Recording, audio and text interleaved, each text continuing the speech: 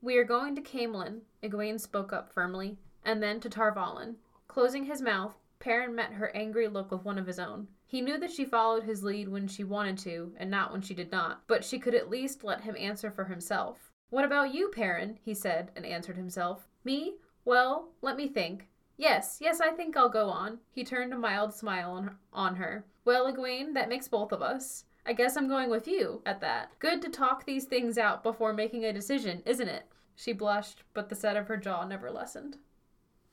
Hello, I'm Will, and this is my wife, Dallas. Hi! And this is Not the Beginning, a podcast where a longtime Wheel of Time fan and someone who's never read the series before read through each of the 14 books in this very long series. A warning, this podcast may not be suitable for younger audiences and will contain spoilers. If you've not read Robert Jordan's The Eye of the World, please proceed with caution.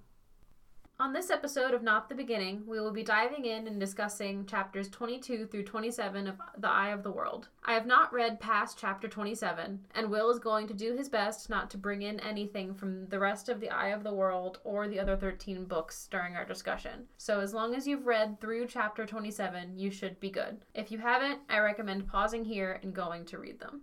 All right, last week we left off with three main groups. Mat, Rand, and Tom, Perrin and Egwene, and Nynaeve, Moiraine, and Lan. We kind of ignore Nynaeve's group for this section. We don't get a chapter from her point of view. But what we do get is we pick up with Perrin. Perrin washes up on shore after running away from Trollocs and almost immediately runs into Egwene. They decide they're going to go to Camelin, meet up with the others. While they're doing so, they run into a strange man named Elias Machera, who has some wolf friends. They start traveling with Elias and the wolves. Elias and the wolves apparently claim that Perrin can talk to them, like Elias himself can. Eventually, while traveling, they come across a band of the Tuatha An, or the Tinkers. This is a pacifist group, and they take them in for a little bit, have them travel with them. While traveling with the Tinkers, they learn a little bit about their philosophy, the Way of the Leaf, which is a complete pacifist philosophy. Perrin and Egwene also meet Aram, the grandson of the Tinker leader. Aram is pretty interested in Egwene, tries to convince her to leave Perrin and Elias and travel with the Tinkers. Have a good time. Before they leave the Tinker Band, though, Perrin has a dream of Baalzamon, who incinerates a wolf and tells Perrin the wolves aren't going to protect. Perrin wakes up, Elias is right in front of his face and tells them that they need to go. Meanwhile, Rand, Mat, and Tom are having an adventure on the Spray, a ship. One of the first things that happens to Rand is he also has a dream of Baalzamon, where he gets his thumb pricked on a thorn and bleeds in real life. While on the Spray as well, Tom starts to teach Rand and Mat a little bit more about being a Gleeman, because that's their disguise. Rand and Mat are acting as Tom's apprentices. While this is happening, Mat is pretty grumpy, hiding some stuff, talking about treasure. And Rand gets weirdly careless again, climbing up on the mast of the ship and just kind of hanging there, freaking everybody out. Eventually, the Spray reaches Whitebridge, where Rand, Mat, and Tom go to an inn, but not before the captain of the Spray, Captain Domon, tries to convince him to stay on board, gives them a bag of coins, and tells them that there's more if they stay on the Spray on its way to Ilion. Tom wants to stay. Rand and Mat decide that, no, we need to get off and go find Moiraine. When they get off, they go to an inn, have a little bit of food, and they realize that a Fade has been asking for them. The innkeeper doesn't say it by name, but it's pretty clear that it's a Myrddraal. When they learn that there's a Fade after them, they decide they're not going to stay in Whitebridge. They're just going to sneak out and go to Camelin. However, while doing that, the Myrddraal confronts them, kind of in the middle of the town. Rand and Mat start running while Tom charges at the Fade, trying to buy them a little bit of time. He tells them that they should make a run for it and go to the Queen's Blessing in Camelin. That's where we leave off, kind of two separate plot lines. The last thing that actually happens isn't Tom charging the Myrddraal, it's Perrin and Egwene and Elias leaving the Tinkers. But yeah, a whole bunch of character development stuff and a little bit of action. Yeah, there was a lot of character development in this section. A lot of the chapters, not a lot actually happened in them. Yeah, like a lot of the time on the Spray itself, not a whole bunch of stuff happens, but we learn a lot about Rand and Mat and Tom and their interactions with each other. Yeah, I tend to gloss a little bit over Rand's sections now because he just talks so much. Rand has got an internal monologue that goes. Yeah, just the contrast of Perrin's dreams with Baalzamon, because he has several dreams. There's not just the wolf one. He says he has several dreams before they get with the Tinkers, but he doesn't describe them. He's just I had a dream about Baalzamon, and then calls it a day. But none of them before that were of Balsamon. They were just of him, like, doing some Smitty stuff. No, there was, before he got with the Tinkers, he says he has dreams of Balsamon, and Egwene has some nightmares of Shadar Logoth before they meet Elias. Once they meet Elias, his nightmares stop. But he didn't describe every single one of his Balsamon dreams like Rand does. No. Those chapters before or after Rand having? Before. They were before, okay. Yeah. But just like the contrast, like every single dream Rand has, you hear about it. And like in detail. Whereas Perrin is just like, had a dream about Balsamon. It was creepy. I don't remember his dreams, aside from the last one that he has that he describes. I don't remember any of those being about Balsamon. Because, I mean, at some point he goes on about his dreams not involving Balsamon. Yeah, but he he describes, that is describing the contrast. Okay, yeah. Between the fact that now he makes a big point about now that he's been with Elias and the Tinkers, he's not having dreams of Balsamon anymore. Until the one that sparks them. It almost feels like it prompts them to leave, but the wolves think something else is going on there. Because the wolves can talk, sort of. But my point is, I like Perrin's narration a lot better than Rand's. I can understand. He gets straighter to the point. Like, there's less confusion going on. I thought it was a lot easier for me to read through the Perrin sections than it was the Rand. Perrin is a lot more in the moment than Rand is. Rand is trying to think everything through all at once. I mean, I feel like Perrin thinks about things a little bit more, but... He does, but he's thinking about now. Yeah. Rand is thinking about past, present, and future. I just don't like it. You're not going to convince me to like Rand's narration. I'm over it. No. I like Perrin's better. There's just a lot more that happens in the Perrin and Egwene sections, like his narration. Yeah. I like that storyline that's going on a lot more. I think it is partially that Rand and Matt's storyline is just frustrating me at the moment. He is with Matt, and Matt is a very frustrating individual at this point in the eye of the world and the whole series as a whole. Like, I like Rand, or I like Matt. Yeah. But, like, dude. Boy. But we'll get to him later.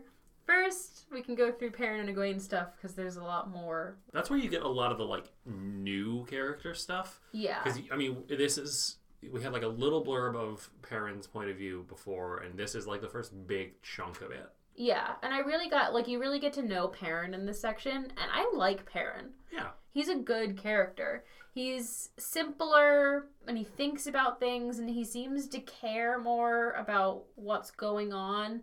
There's less in his narration that's very much like me. He's like thinking about everything else outside of him. So it also just makes his sections more interesting to read, because you're not just like, this is the Rand show. Like, he's like telling you actually what's happening. Yeah, something that I find really interesting about Perrin's point of view, and this is a running thing throughout the entirety of the series, is several times, especially when they get to the Tinkers, Perrin is like, I don't know how to handle women like Rand does.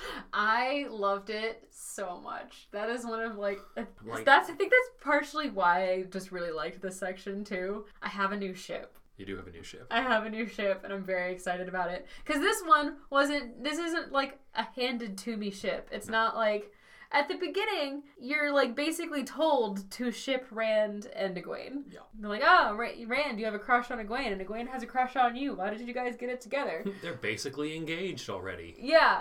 In this section, we get a lot of just one-on-one Perrin and Egwene, and it is so clear that Perrin has a crush on Egwene and just doesn't know he has a crush on Egwene. Okay, so you think he doesn't know it. Okay. Or, like, he refuses to call it that. Probably because he knows that his best friend has a crush on Egwene, so he's just not going to call it that. But, like, there's just several moments. My first favorite moment that made me go, oh, okay, that's what's happening here. So, Perrin finds Egwene. Bella got Egwene across the river. Go Bella. There's a running joke about Bella in the Wheel of Time that Bella is the creator. Bella is literally God. Bella is great. Bella gets Egwene across the river, so Egwene has, like, some food. She has all the stuff in her saddlebags. Like, she's able to kind of help Perrin, who got dumped in the river, lost his horse. Yeah, there are what, 3 horses that survived Shadar Logoth? Yeah. Lan's horse. Do you remember the name of Lan's horse? No. I don't know if it's been named yet. His horse is named Mandarb. Yeah, no, that sounds familiar. Okay. That's a name for a horse, I guess. And Moraine's horse, Aldib. Yeah. Which is a much better name for a horse. It's a good name. But so, just a side appreciation Bella moment. So Bella gets Egwene across the river, and they decide... New ship, Bella and Living. Just new ship, Bella. Bella and Omnipotence. And so they're talking about what to do next. And Egwene kind of lets Perrin be the leader, sort of, which is weird for her, because the interactions we've seen with Egwene so far have been like, Egwene, I'm not going to take shit from no one, maybe except Moraine. I'm not going to let anyone lead me unless it's Moraine or Nynaeve. But she lets Perrin take the lead in kind of deciding where they're going to go. And they decide to go to Caemlyn. Because they kind of figure that, like, by the time they figure out where Whitebridge is and get to Whitebridge, everybody else will have moved on. Yeah. So they're just going to go straight to Caemlyn. So she lets him be the leader, sort of. I think that's where that decision, like, that's where she stops letting him be the leader. Because when they're talking about how to get there, she's, like, very insistent that they take turns riding Bella. Yep. And Perrin's like, I'm too big to ride Bella because I got thick thighs. like, I'm too big to ride Bella. But she's very insistent. And he just goes like, if you won't get into the saddle by yourself, I'll put you there. Yep. I just got this like wide-eyed moment looking at the book like, oh, okay, that's where we're going now. Are you, Perrin? Are you gonna put her there yourself? Yep. But I mean, like, he does have a point. Like, he's too big for Bella. And Egwene kind of gives him the same like half amused like, oh, you are now, aren't you? And so I'm like, all right, I want to see how this goes. Yeah, their sections are kind of like Egwene trying to be Nynaeve or Moraine on men that just aren't taking it. Because she tries to do the same thing to Elias, and Elias is like, no, I'm just walking. Yeah. But Perrin just is like, all right, fine, we'll take turns, but you're going first. And then later when they do meet Elias, there's just like this very sassy moment. And that was a quote from this episode at the beginning where he's just very sassy with her. And she kind of gives him like a little bit of a smile and like but is like still very stubborn. And so you just get this like different picture of two stubborn people who clearly have a fondness for each other, but it's a very different fondness versus stubbornness that her and Rand have. Yeah. Perrin is stubborn, but not stubborn to be obstinate, which is kind of how Rand is. He is like, he's stubborn to be stubborn, not because he thinks he's right. Whereas Perrin is stubborn because he thinks he's right, and in the case of being too big to ride Bella, he is. But he also is like, you know what? It's not worth me. This is not like, I'm not going to die on this hill. He also doesn't want to be in charge, which I think plays into it some. Yeah, he keeps, there's a running, like, internal monologue with him where he's like, she put me in charge? What? And, like, how do I interact with this? Rand would know what to do. First of all, Rand would not know what to do. Absolutely not. Although, would Rand think Perrin would know what to do? Probably. And Matt thinks Matt knows what to do. Matt thinks Matt knows best, at least right now. But, you know, so they're traveling with Elias, and Egwene starts dancing with this boy, Aram. Perrin does not like it. No. He thinks that Aram is sketchy. Yes. But he's jealous. A little bit. He is, because he's jealous. He also points out somebody who they used to, well, they're not used to know, who they know in the Two Rivers, Will Alcine, who, like, flirts with all the girls, gets stuff from the girls, and is, like, just puts them aside. But he makes the point of saying, like, you were too smart for that guy. Yeah. Why aren't you too smart for this guy? Yeah. And then she's just like, oh, you're cute, I'm gonna go dance. And then he, of course, gets all blushy with all the girls dancing. Yeah, the Tinker Girls are like, ooh, fresh meat. Yeah, let's go harass him with belly dancing, because they're functional. I mean, I think they're literally belly dancing. I think that's the dance. I think that's the dance that was being It's pretty described. Heavily implied, because there's like a lot of like gyration involved. Yep, and belly dancers are ruthless. Will doesn't like belly dancers. No, they don't leave me alone. I just want to be left alone. No need to, like, shake your hips in front of my face. But the hips don't lie. I don't care. Truth, lie, irrelevant. I just don't want it. Every time we take him to fair, we have to take him away from the belly dancers. I don't. They seek you out. They seek me out.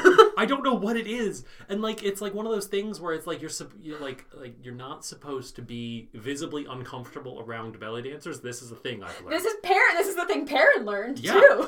You're not supposed to be visibly uncomfortable around belly dancers, because then they're like, hey, you're uncomfortable. Let's annoy you and harass you you, but then like they just know somehow. Yeah, they just know, and that's the thing with that Perrin learns with these girls dancing, is because he starts to like blush, and then more girls get up and start dancing, and now they're like locking eyes with him. And they're like teaching Egwene. Yeah, that's when Perrin just absolutely loses his shit. I think he just leaves at that point, doesn't he? No, he left before. It's the next time that they start, Okay. because they do several nights of dancing. Yes, because they're traveling with him Perrin. for a while. Yeah, they love them some Perrin.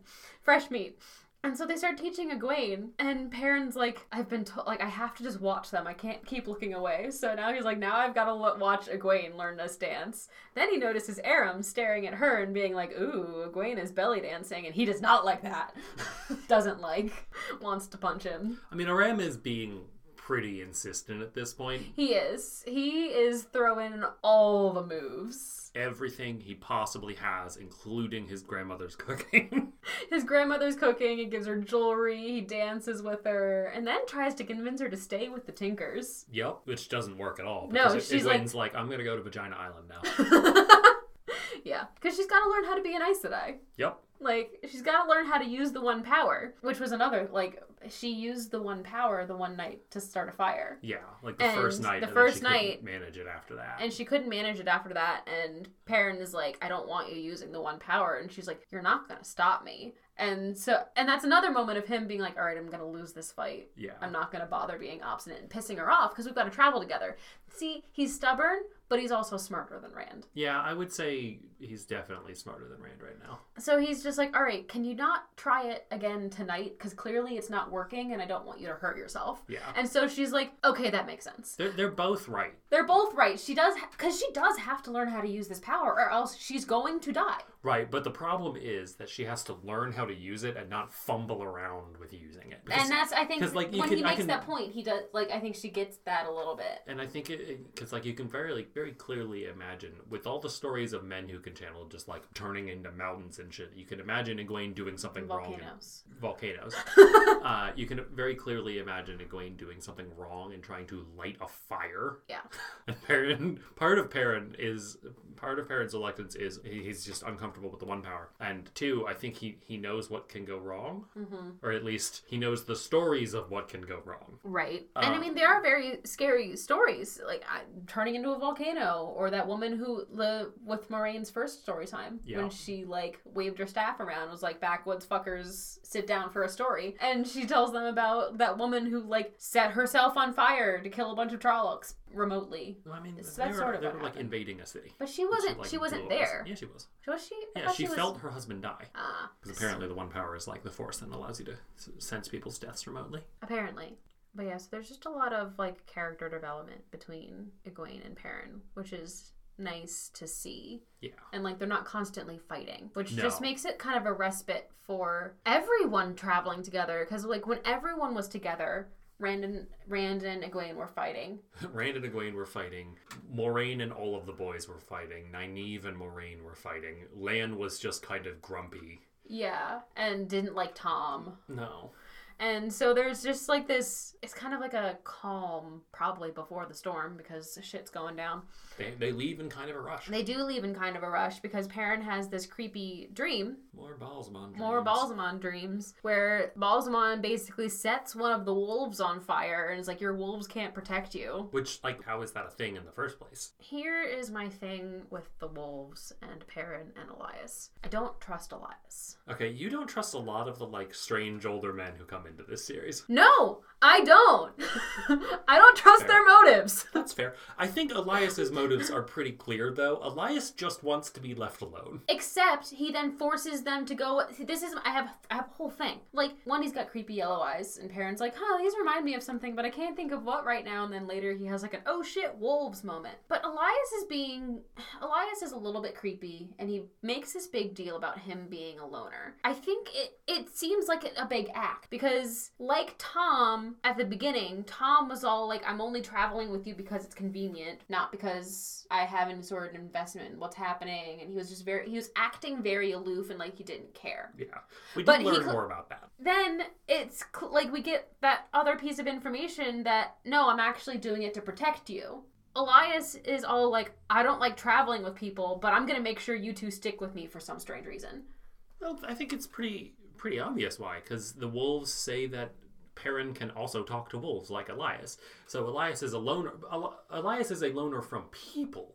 He's not a loner from wolves. He's pretty clear. Like, I travel with Dapple and her pack. But those are like, to him, they're people. He can talk to them and he can interact with them as he would people. I just don't understand. I think he sees like a sort of kinship in Perrin. It's a little weird because he doesn't give a shit about Egwene. No, he doesn't. He's in it for Perrin and he's not in it for Egwene. In that sense, like, at least those motives are clear, but he doesn't explain why he has those motives, which is why I still don't necessarily, like... Yeah, he's a loner. He's not used to being around people. He has some sort of ulterior motive, and there's some sort of reason that he's trying to protect Perrin. Okay. Or is he trying to protect him? Or is he trying to use him for something? I think, to me, here, it's pretty clear that he's not trying to use him. He's trying to protect him. Because if Elias is with the wolves, and Dream Wolves are trying to protect Perrin from the Dark One, I think Elias could also be doing that. Because the wolves are trying to be protective. You know, like, they warn Elias and Perrin that they need to leave. They're watching over Perrin's dreams. Because for a while, when he meets Elias and the wolves, he doesn't have any more Balsamon dreams. No, he just has nightmares about the Tinkers being killed by Trollocs, which is just anxiety dreams. Yeah, that's just PTSD. Yeah, that's just PTSD. I don't know. The whole, like, something is telling me to wait, and he's just being very cryptic, and Perrin doesn't trust him, so therefore I don't trust him. Okay. It's effective narration in that part a little bit. You take on some of what Perrin's feeling. Yeah. And you say that about Perrin, I think it's also very true of Rand. Like, Rand doesn't trust Tom for a while either. No. And I think that's part of why I didn't trust Tom. Right. You trusted Tom at the beginning because you already knew Tom's motivations. So you have bias. I do a little bit. But I also had bias, but I had the intended bias of the narration. Yeah. I no longer don't trust Tom. I don't trust that Tom is dead. We'll get to that. We'll get to that, though, because that's a whole thing. I think that there was some intentional leaving out of things. Well, the narration-wise. The point of view character ran. Yeah.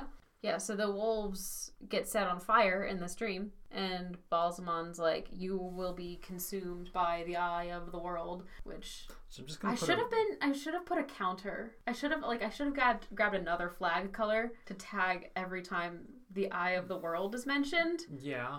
Here it's like, what, 3 between, like, it gets mentioned in Rand's dream, it gets mentioned in Perrin's dream, and it's mentioned like once before this. I think I probably should, like, if I had a Kindle version, you could literally go through and just count. True. I'm going to put a marker down here because some of the stuff said about the Eye of the World makes no sense. Just at all. A marker down? Conceptually marking this topic. But it makes no sense. Yeah. Yeah, I don't understand what the Eye of the World is. Is it something to do with the Wheel of Time? I don't know, which is why I haven't... Who knows? Which is why I haven't been flagging it. I have like 8 flag colors when I'm reading, because I write in my books. And I have a specific flag color that is Wheel of Time specific world building. I'm surprised you haven't started flagging mentions of the Eye of the World just because it's literally the title of the book. Well, that's why I would. I was like, that and the Great Horn. Anytime the Great Horn is mentioned, I'm kind of like, because I know that's the next title of the next book. No, the title of the next book is The Great Hunt. The Great Hunt. For the Great Horn, or whatever the Horn of... The Horn of Valir. Sure. The Great Horn. Yep. Eye of the World. The Eye of the World will consume him. And then, when he wakes up, the wolves are talking about... The wolves are like, you gotta go. And they keep saying fire, and so my first instinct was like, oh my god, are the wolves actually on fire? Is the same... One of them is named Burn. But no, I don't think the wolves are actually on fire. I don't think so either. Because there probably would have been. Well, they send more, like, feeling than words. Yeah. Because they're wolves. They don't, like, talk. No. They just communicate in, like, feeling and the idea of images. Yeah. Which is a very interesting way to communicate. And I feel like if they were actually on fire, they'd probably be sending, like, ow. Like, this hurts. Yeah. It is hot. And then, so they get out of there real quick. That is, I guess, the moment that Elias was waiting for. He's just waiting for his friends to tell him he needs to go. like, if you had left earlier, like, what protection could the Tinkers have been providing? Numbers. Trollocs wouldn't have stopped? I mean, a small band of them might have. They don't necessarily know that they're Tinkers. And they got those big dogs that are much scarier than they actually are, which is very amusing, because the dogs are like, bark, bark, we're big and angry, and then they're like, hey, can we love you? Yeah, I wasn't scared of those dogs at all. No. No, not at all. Because they're wolves. I mean, it's like big dogs, wolves. Which one's threatening? It's the wolves. It's the wolves.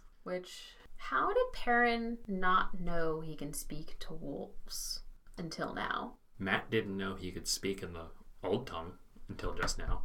Like, so what is it about if Perrin was able to recognize something in Elias's eyes that is wolves? That means he's seen a wolf before. Yeah, there are wolves. Exist. The wolves there are, but I don't know geography. Like, there's not wolves in every area. They mention wolves being a problem for livestock in the Two Rivers, though. Yeah, so that's what I like. What is it about what happened when the Trollocs attacked that kind of set off these things emerging in these boys? That is a good question. It could also have been like puberty. They're at the like tail end of being teenagers. Mm-hmm. It could be a maturity thing. Because like Rand is starting to go crazy. Rand is getting reckless. Rand is getting a little bold with the concept of mortality.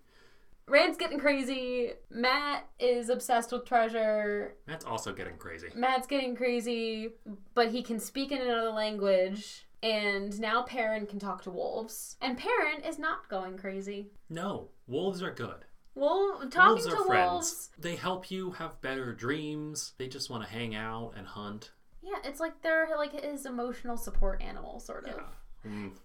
I wouldn't go that far, but... Well, like, they're helping with his dreams. They're, He's got a wolf bro. Yeah. But he's not acting irrationally, No, Perrin is ever rational. Yeah, Perrin is the most rational person right now. And...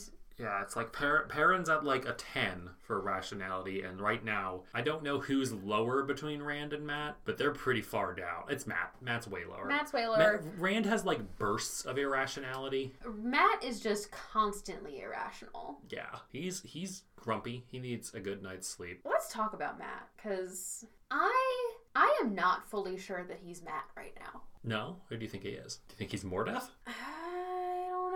There was a pretty big personality shift after what happened. Yeah. And, it could be PTSD. That would be a perfectly logical explanation for why he has a complete personality shift. Except he has that stupid fucking dagger. Yup, he stole the dagger. And Moiraine basically made it clear that if you take something from Mordeth, he can inhabit your body. Yeah, but you also have to do several things, and he has to give it to you. You have to take it from him, not just, take it from a pile. Yeah, but, just because that's what Moiraine understands the rules to be, doesn't mean that's what the rules of the magic are. Moiraine has a much better understanding of the rules of the world than everybody else does. We also heard Moiraine talk about those rules through Rand's point of view. And Rand is clearly crazy. But he's not perceiving things that aren't there. I just don't know he's just a teenage boy. I don't know that Matt is fully himself right now. That's fair. He's clearly not acting normal. He's not acting normal. I'm not entirely sure that he's Rand. Or no, that he's Matt. He's definitely not Rand. He's definitely not Rand. I'm just not sure that he's Matt right now. Yeah. Whether it is because he's Mordeth, or maybe when he took the dagger, part of him was left behind. Maybe. Or it could be the dagger itself. It could be the dagger itself. Because he's being specifically cagey about the dagger. He's being really greedy is what he's being. He's being greedy. And toxically greedy. Yeah. More so than normal greed. It's like it's poisoning his mind. Yeah. I think something is in the dagger. Okay. That might be corrupting him in some way. Because he's spending a lot of time alone. Rand makes a point that he hasn't laughed or smiled or made any sort of joke, which, True. Could we have a Horcrux situation here, you think? I was like, Harry Potter, what am I thinking of right now? Horcrux. Okay. Yeah, it's acting on Matt like the Locket acted on Ron, where it's clearly affecting him personality-wise. Okay. And, if you'd spent enough time with a Horcrux and you didn't like get to escape it, it probably would corrupt you permanently. Maybe why the Dursleys were such terrible people. They literally lived with one for 11 years straight. That's true. But yeah, I just think that there's something with this dagger, because he makes this whole point. He asks Rand not to tell anyone about the dagger, and Rand's like, okay, sure, you're my friend, I'm not going to tell you. I'm not going to tell anyone. But then he's like, no, you can't tell anyone. And he like, they go back and forth, and Rand's like, yeah, I just said I won't tell anyone. And it was almost like I wouldn't have been surprised if Matt like takes the dagger out and like threatens him with it. It's like, you won't tell anyone. Like, dude, calm down. Yep. And he's obsessed with finding more treasure. Yeah, because he talks about there being treasure maybe in Tar Valon. And they run across that like weird metal tower. And he's like, maybe there's treasure in there. And then it's like, maybe there's treasure in Caemlyn. Maybe there's treasure in Ilion. And he wants the horn. He wants the horn, and he picked up the dagger first in that room with Mordeth. And then they literally had to drag him away, and he was trying to shove more jewels into his pocket. Maybe he just has Scrooge McDuck disease. I guess, but like, someone needs to get that dagger off of him. Yes. Dagger is like, a bad time. He clearly also has to know that it's the dagger that Min saw in her creepy dream. Well, her aura thing. No, Rand told him. No, Rand told him all about it. Did he? Yeah, Rand. He's like, dagger with a ruby sounds cool, and so does like the scales are a little creepy. Oh yeah, but there's that whole exchange where he's like, the dagger sounds cool, but the scales are a little creepy. Maybe that's why he took it. That's probably why he took it, but now it's completely affecting his personality, and it's not just PTSD. I don't think he tries to pass it off as that, but I think there's something. Yep. It can be. I mean, stuff can be two things. Stuff can be two things. And yeah, there's something going on with Matt. Rand isn't happy about it. Tries to confront him several times. Doesn't really change anything. Doesn't really work. And then Rand has a crazy moment where he decides to like Titanic. But like at the top of the mast. He like climbs up there. Like he climbs up there because he wants to get a better view, which is understandable. Yeah, I think but then he goes too high up and is just like hanging there. Yeah. And Tom climbs part way up and is like, "Can you come down now, please?" Everybody else is like, the ship has stopped all normal functions because everybody's just like staring at this child who they think might fall to his death. And Tom is like, please come down. And Rand's like, okay. Like, at least at least Rand's, like, moments of irrationality are moments. He has moments where he makes bad decisions. But I think those are because they're internally driven, whereas I think Matt's irrationality right now is externally driven. Yeah. I think there is some internal circumstances for why he might not be smiling or laughing as much, you know, because he's being hunted by Trollocs, and he's being hunted by really creepy Myrddraal. And like he's had enough PTSD ensuing things happen to him where it might make someone smile a little bit less. Yeah. But I think most of that is externally driven, whereas Rand, there's something going on in his head. Yeah, I mean, but for all we know right now, like, Rand's just being a dumb 17-year-old boy who thinks he's invincible. I don't think he realizes he's doing it until someone points out, like, you're being really reckless right now. And he's kind of like... He didn't realize here. He definitely realized with the White Cloaks in Baerlon, where he was like, what the fuck am I doing? Like, why am I antagonizing these angry people with swords? And then this moment escalates it. A little bit. Because he's being reckless, and he just doesn't have any feedback. With the White Cloaks, he had immediate feedback. Here, unless he fell, he wasn't ever going to know that he was being reckless because there's nothing to tell him except for Tom coming up. So, yeah, the only reason he thought he was being reckless with the White Cloaks is because the White Cloaks reacted. He doesn't realize he's being reckless until someone points it out to him. Yeah, but that reads as very teenage boy to me. I was one once. You would know. Yeah, just like, you don't think, you just don't think. But this is different than throwing acorns around with your friends and getting hit in the eye with one. That is a real thing that happened to me, and it is different, but it's not that different. I just don't live in medieval times. Like, I don't have access to a ship's mast to climb up and risk my life on. That's true. I don't know. It seems like whatever is going on with his recklessness is like pushing him to grievously harm him. I guess. A little bit. I don't know. He just feels way more reckless than Yeah. he needs to be. Both of them, though, give us an opportunity to see Tom, the level-headed adult. Yeah. He didn't have to be the level-headed adult before because there were Moraine and No, he could Leia just be acting like the that role. random fucker who's like only here to Right, so and that he doesn't get killed. And Tom, like, when Tom realizes that, like, oh shit, I have to take care of these two idiots, he, like, kind of steps up in a big way. Yeah. Because he's like, okay, here's what's going to happen. One, at the end of the last section we talked about this, he gets mad because they spend money to take passage instead of Tom just being like, I'm a bard, I'm a glee man, I'll entertain you. And then this time, in this section, he's like, okay, don't say anything. You guys are my apprentices. I'm going to teach you how to do glee man things, and we're going to be fine. Nobody's going to think anything of us. Yeah. Because who thinks of glee men and their apprentices? They're just entertainment. Right. And he actually teaches them and seems to do a pretty good job. I mean, Matt shouldn't ever play the flute. No, we learned Matt shouldn't play the flute and Rand shouldn't juggle, but Tom picks up on that really quickly and does then a switches. Right. And he does a good job at, like, Matt's a pretty good juggler and pretty good at, like, just, like, sleight of hand tricks. Yeah. Which, of course, he is. He stole a dagger. And Rand's pretty good at the flute because... He was a sheep herder? I mean, that kind of makes sense. He's Yeah. just like hanging out, playing the flute. It would draw the sheep's attention, so you don't have to be like, hey, sheep, Yeah. come over here. I don't know why I made like a saxophone gesture. I don't Just like Rand in the sunset with a bunch of sheep playing the saxophone. Duke Silver. Duke Silver. And then when we're in Whitebridge, like right before Tom faces down a Fade, Tom like tells them actually why he came with them, which is kind of a nice moment. He's like, okay, I need to level with you guys. This is why I'm coming with you. And I think it's kind of prompted by him following them off the spray instead of just traveling onto Ilian. Yeah, because he had, like, they have this moment, I think it is the fight before he has that come to Jesus, like, yeah, they come to Jesus moment. They're very much like, well, no, we need to go to Tar Valon. And Tom is very much like, no, let's just get back on the boat. I'll continue to teach you how to be gleemen. We'll live fine lives. We'll live fine lives. And they're both like very much, they're yelling at him about it. And even Matt does, which seems uncharacteristic. Well, at this point, Matt wants treasure and nothing else, and he thinks there's a bunch of it in Tar Valon.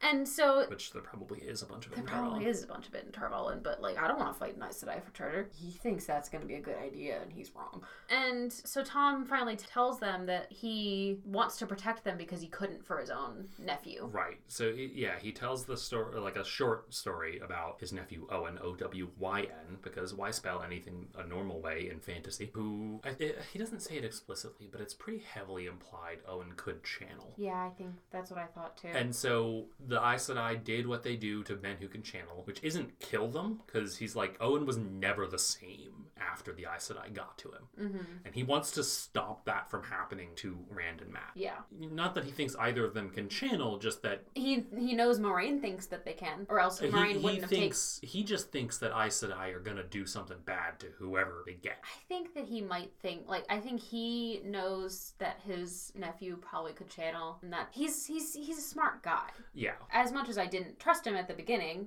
and I still don't... To be fair, you didn't trust him at the beginning because he was trying to hide things. He was trying to hide what he knows about Aes Sedai from an Aes Sedai. Yeah, and so I think, warranted a little bit. He was I thought he was sketchy, and he was hiding something because he was hiding something. It just turned out that the thing that he was hiding was pretty benign. Or not benign, but it had correct motivation. Like, right. I understand why he hid that, right. And I understand why he hates Aes. He has a very personal motivation for hating the Aes Sedai. I don't think he doesn't hate that, because he clearly doesn't hate Moraine. He just doesn't think she has the boy's best interests in mind. I don't really think she does either. Moraine has Moraine's interest. I mean, Moraine straight up tells them that she'll kill them if she thinks that the Dark One will get them. Right, which, like... is very honest. She's clear, like, it's a very hero answer. And it's, like, one of the jokes about, like, why women tend to like the bad boys. It's, like, because the hero will sacrifice you to save the world, but the bad boy will sacrifice the world to save you. Moraine's very clearly in the first camp. Yeah. Not saying that the Dark One would... I don't think the Dark One would do the opposite either. He's not one of those, like, morally gray characters. No, he's just straight up bad. No. To be fair, we don't know anything about the Dark One's motivations other than that he's the Dark One. But I don't think there's anything morally gray about that. No. He's literally literally the Dark One, Father of Lies. They call him, the wolves call him Heartfang. Yeah, that's not... Like, that's not a name you give to somebody who was morally gray. No. Heartfang. Heartfang. Sightblinder, has that come up yet? I think so. Yeah. No. No, thank you. No. Although Sightblinder is kind of redundant. I mean, like just blinder. Like, yeah, he blinds people. There's sight is implied. I guess. He does kind of... You said Sightblinder. The Balsamon did fireblind the wolves in the dream. What? Like, I mean, he just incinerated them. But it started, like, fire came out of the wolves' eyes. Well, his own eyes are fire. Yeah. He's got a thing for fiery eyes. Fiery eyes. Oh, that reminded me the creepiest thing about Rand's dream. What? He has the same face as Balsamon. Rand? Yeah. Okay. That was an interesting thing, yeah. Like, he's going through this maze, he gets his finger pricked. Yeah. And then he looks into a mirror and he sees his own face, and then he looks again, it's Balsamon's face, and he, like, sees his face turn into Balsamon's face and then wakes up. Yeah. Which, like... I mean... that's a really creepy way to wake up. Yeah.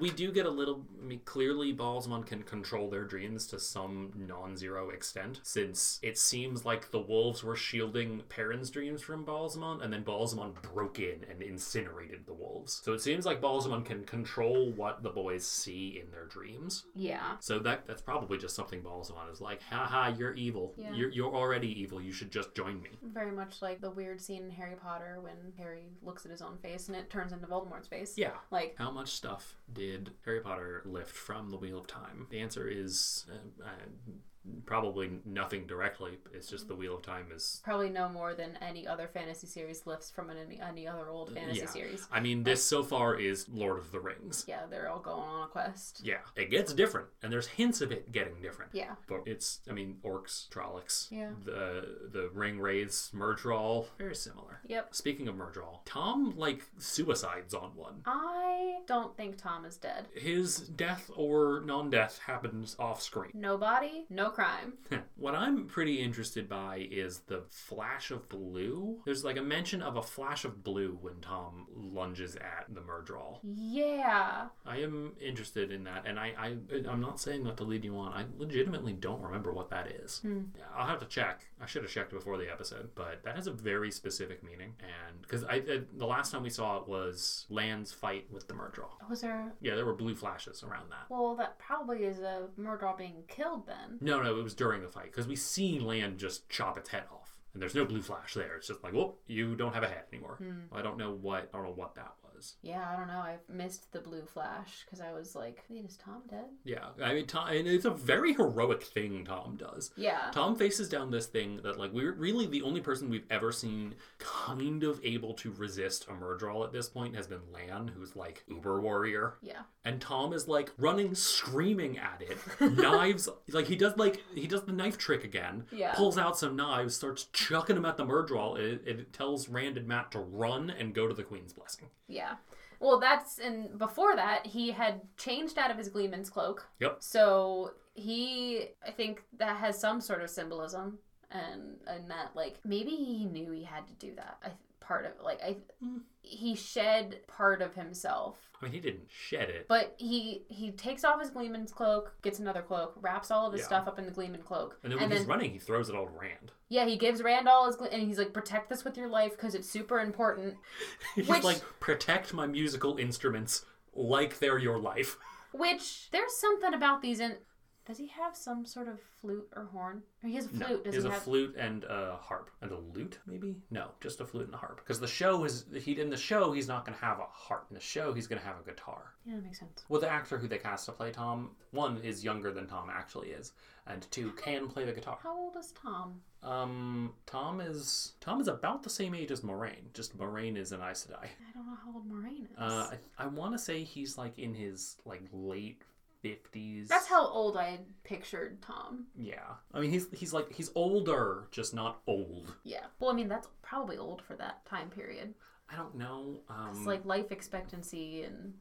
Yeah, but they're very advanced in some ways. That's true. Like, medicine is much more advanced in the world at this point than you would expect from an analogous place. And, like, technology is not quite as far, right? But the flip side of that is that we also, like, literacy is so much higher. Like, it's just kind of expected that people can read. Yeah, which is interesting, especially for a backwoods. Like, fucking Tam town. has multiple books. And books are, It is mentioned that Tam has, like, one of the best collection of books in the Two Rivers. again, interesting for a farmer. Well, clearly, he traveled, right? He came with an outlander wife. Yeah. And medicine is more advanced. Nynaeve's understanding of, like, what makes people sick and how to heal wounds is better than the time would have suggested. That's true.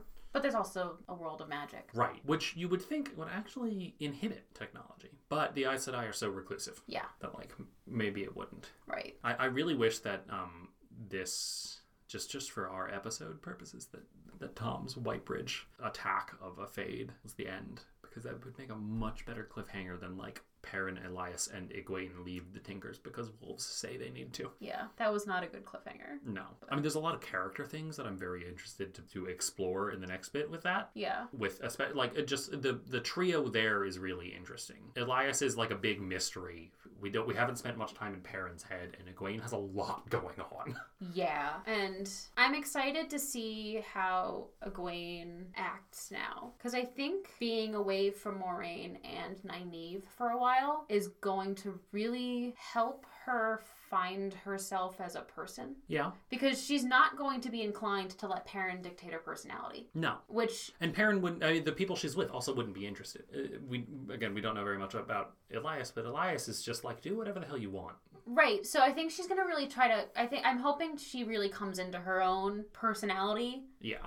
And I think Perrin will, like, foster her to do that. Because he's also just a very grounding presence. Yeah. So she won't have to feel like she's fighting against something as often. Because Perrin knows when to let a fight go. Yes. And so I'm hoping that she can kind of come into her own personality and not let it be dictated by these two strong women. Yeah. So that way when she goes to figure out how to control the one power, maybe she doesn't have to do it either way. Like, maybe she doesn't have to do it like Nynaeve does it, and she doesn't have to do it like Moraine does it. Yeah. Well, that's assuming Nynaeve can teach her at all. I think Nynaeve is going to do a lot of learning from Moraine. Yeah. Because the fact that Nynaeve hasn't exploded True. is a miracle, and Moraine tells her as much. Yep. But I don't think, I think Nynaeve is going to be very resistant to the Aes Sedai, and... Yeah, well, Nynaeve's resistant to everything. Yeah. Yeah. Recurring segments. I think it's time. Yeah. Weird prophetic auras from Min. We have some updates here. Yep. So Perrin figured out what the wolves mean. Yep. He can talk to them, and just... Yep. Matt, we confirmed that he has the dagger. Yup. We don't know exactly what the dagger means yet, just there is one. There is one, and that's all that really Min had said, is that she sees a red dagger. So check. Yep. He needs to get rid of that thing. Yes, he does. This is part of why I kept saying poor Matrim. Poor Matrim. We get a glimpse of his personality, daggerless, and he's just like sassy and playful. Yeah. And here he's just like, give me all of the money, and also don't even look. Don't look. Just give. And then ship updates. We have a new ship. We have a new ship. Okay. What is the new ship? I said Perrin Perrin and and Egwene. Egwene. Perrin and Egwene. Okay. Is this a ship that excludes Rand and Egwene? I think so, because Okay. Rand and Egwene was given to me as a ship. Yep. Would you be upset to see Rand end up with Egwene now? Depends on how much more happens with her and Perrin. Okay. I think they complement each other more nicely. Sure. Than Rand and Egwene do. Rand, again, because Rand is being reckless and fighting her when he needs to stop fighting her. And then even when he realizes he needs to stop fighting her, he won't apologize. And Egwene's doing the same. Like, Egwene eggs him on. How much of that is driven by mutual attraction, though? For these teenagers, right? Like, teenagers are dumb. They do dumb things when they're interested in other people. It's just very much, like, hot and cold, and I don't think it would last. Like, okay. Yeah, it's gonna, like, it's one of those, if they got together, it would be a happily for now, not a happily ever after. Okay. Whereas, like, Perrin and Egwene, I could see sticking together more. Okay. You know, until inevitably someone dies, because... It's a 14-book long series. People have got to die. Yeah. Although there are, like, nearly 3,000 characters, so maybe just very few people do. And someone who dies doesn't have to be either of them. It could just be something that causes, like... True. Causes a separation. But, be like, naive. they're not gonna implode on themselves. But Rand and Egwene would implode on themselves. Also, I just have to say that there was a criminal lack of Lan and Moraine in this section. Okay, I feel like that's probably a good thing. We don't need like every 10th of the book to contain some Moraine story time. That's fair. Like, Moraine tells a lot of stories because these are uneducated backwoods people who know how to read. And so she just has to tell a lot of stories. I just really like their friendship. Yeah, I mean, they're great. I love both of them. And I just wanted to see a little bit more, but I didn't get to. Yep. And then, favorite moments. What is your favorite moment? I've got two. One is at the very beginning when we kind of pick up with Perrin after he washes his sword. He takes stock of everything pretty quickly and in such a practical way. He's like, okay, I have an axe, but I'm not going to be able to fight a Trolloc with that because I'm bad at it. I'm not going to be able to hunt anything with it. I might be able to get some wood, but I'm going to get food because I have a sling and I have snares. Why is every Two Rivers person, like every single one of them down to the person is like, I've got a sling and I've got snares and I'll eat a rabbit. It's fine. I'll just catch and eat a rabbit. Wherever I am, I'll just be ready for it. Anyway, my second favorite moment, not to say it's any less enjoyable than the first, is Tom just like bum rushing a fade. He's just like, I'm gonna do it. Ah! Your eyes got a little wild there. Ah! My favorite moment, I think, is the quote from this episode. Yep. Perrin just being sassy. Mm-hmm. And then also Perrin being a blushy mess while the belly dancers dance at him. Yeah. He's so funny. Can't handle it. Can't handle it. He can't handle it. He can't hang. And he just keeps going, Rand would know what to do around girls. Rand absolutely fucking would not. No. Have you sat and watched him with Egwene? You've seen him. You're having better luck with Egwene than he ever did. Yup. All right, this was episode 5, chapters 22 to 27. Next episode, 2 weeks, chapters 28 to 31. Who knows what's going to happen? We left at a weird spot. Bye. Bye.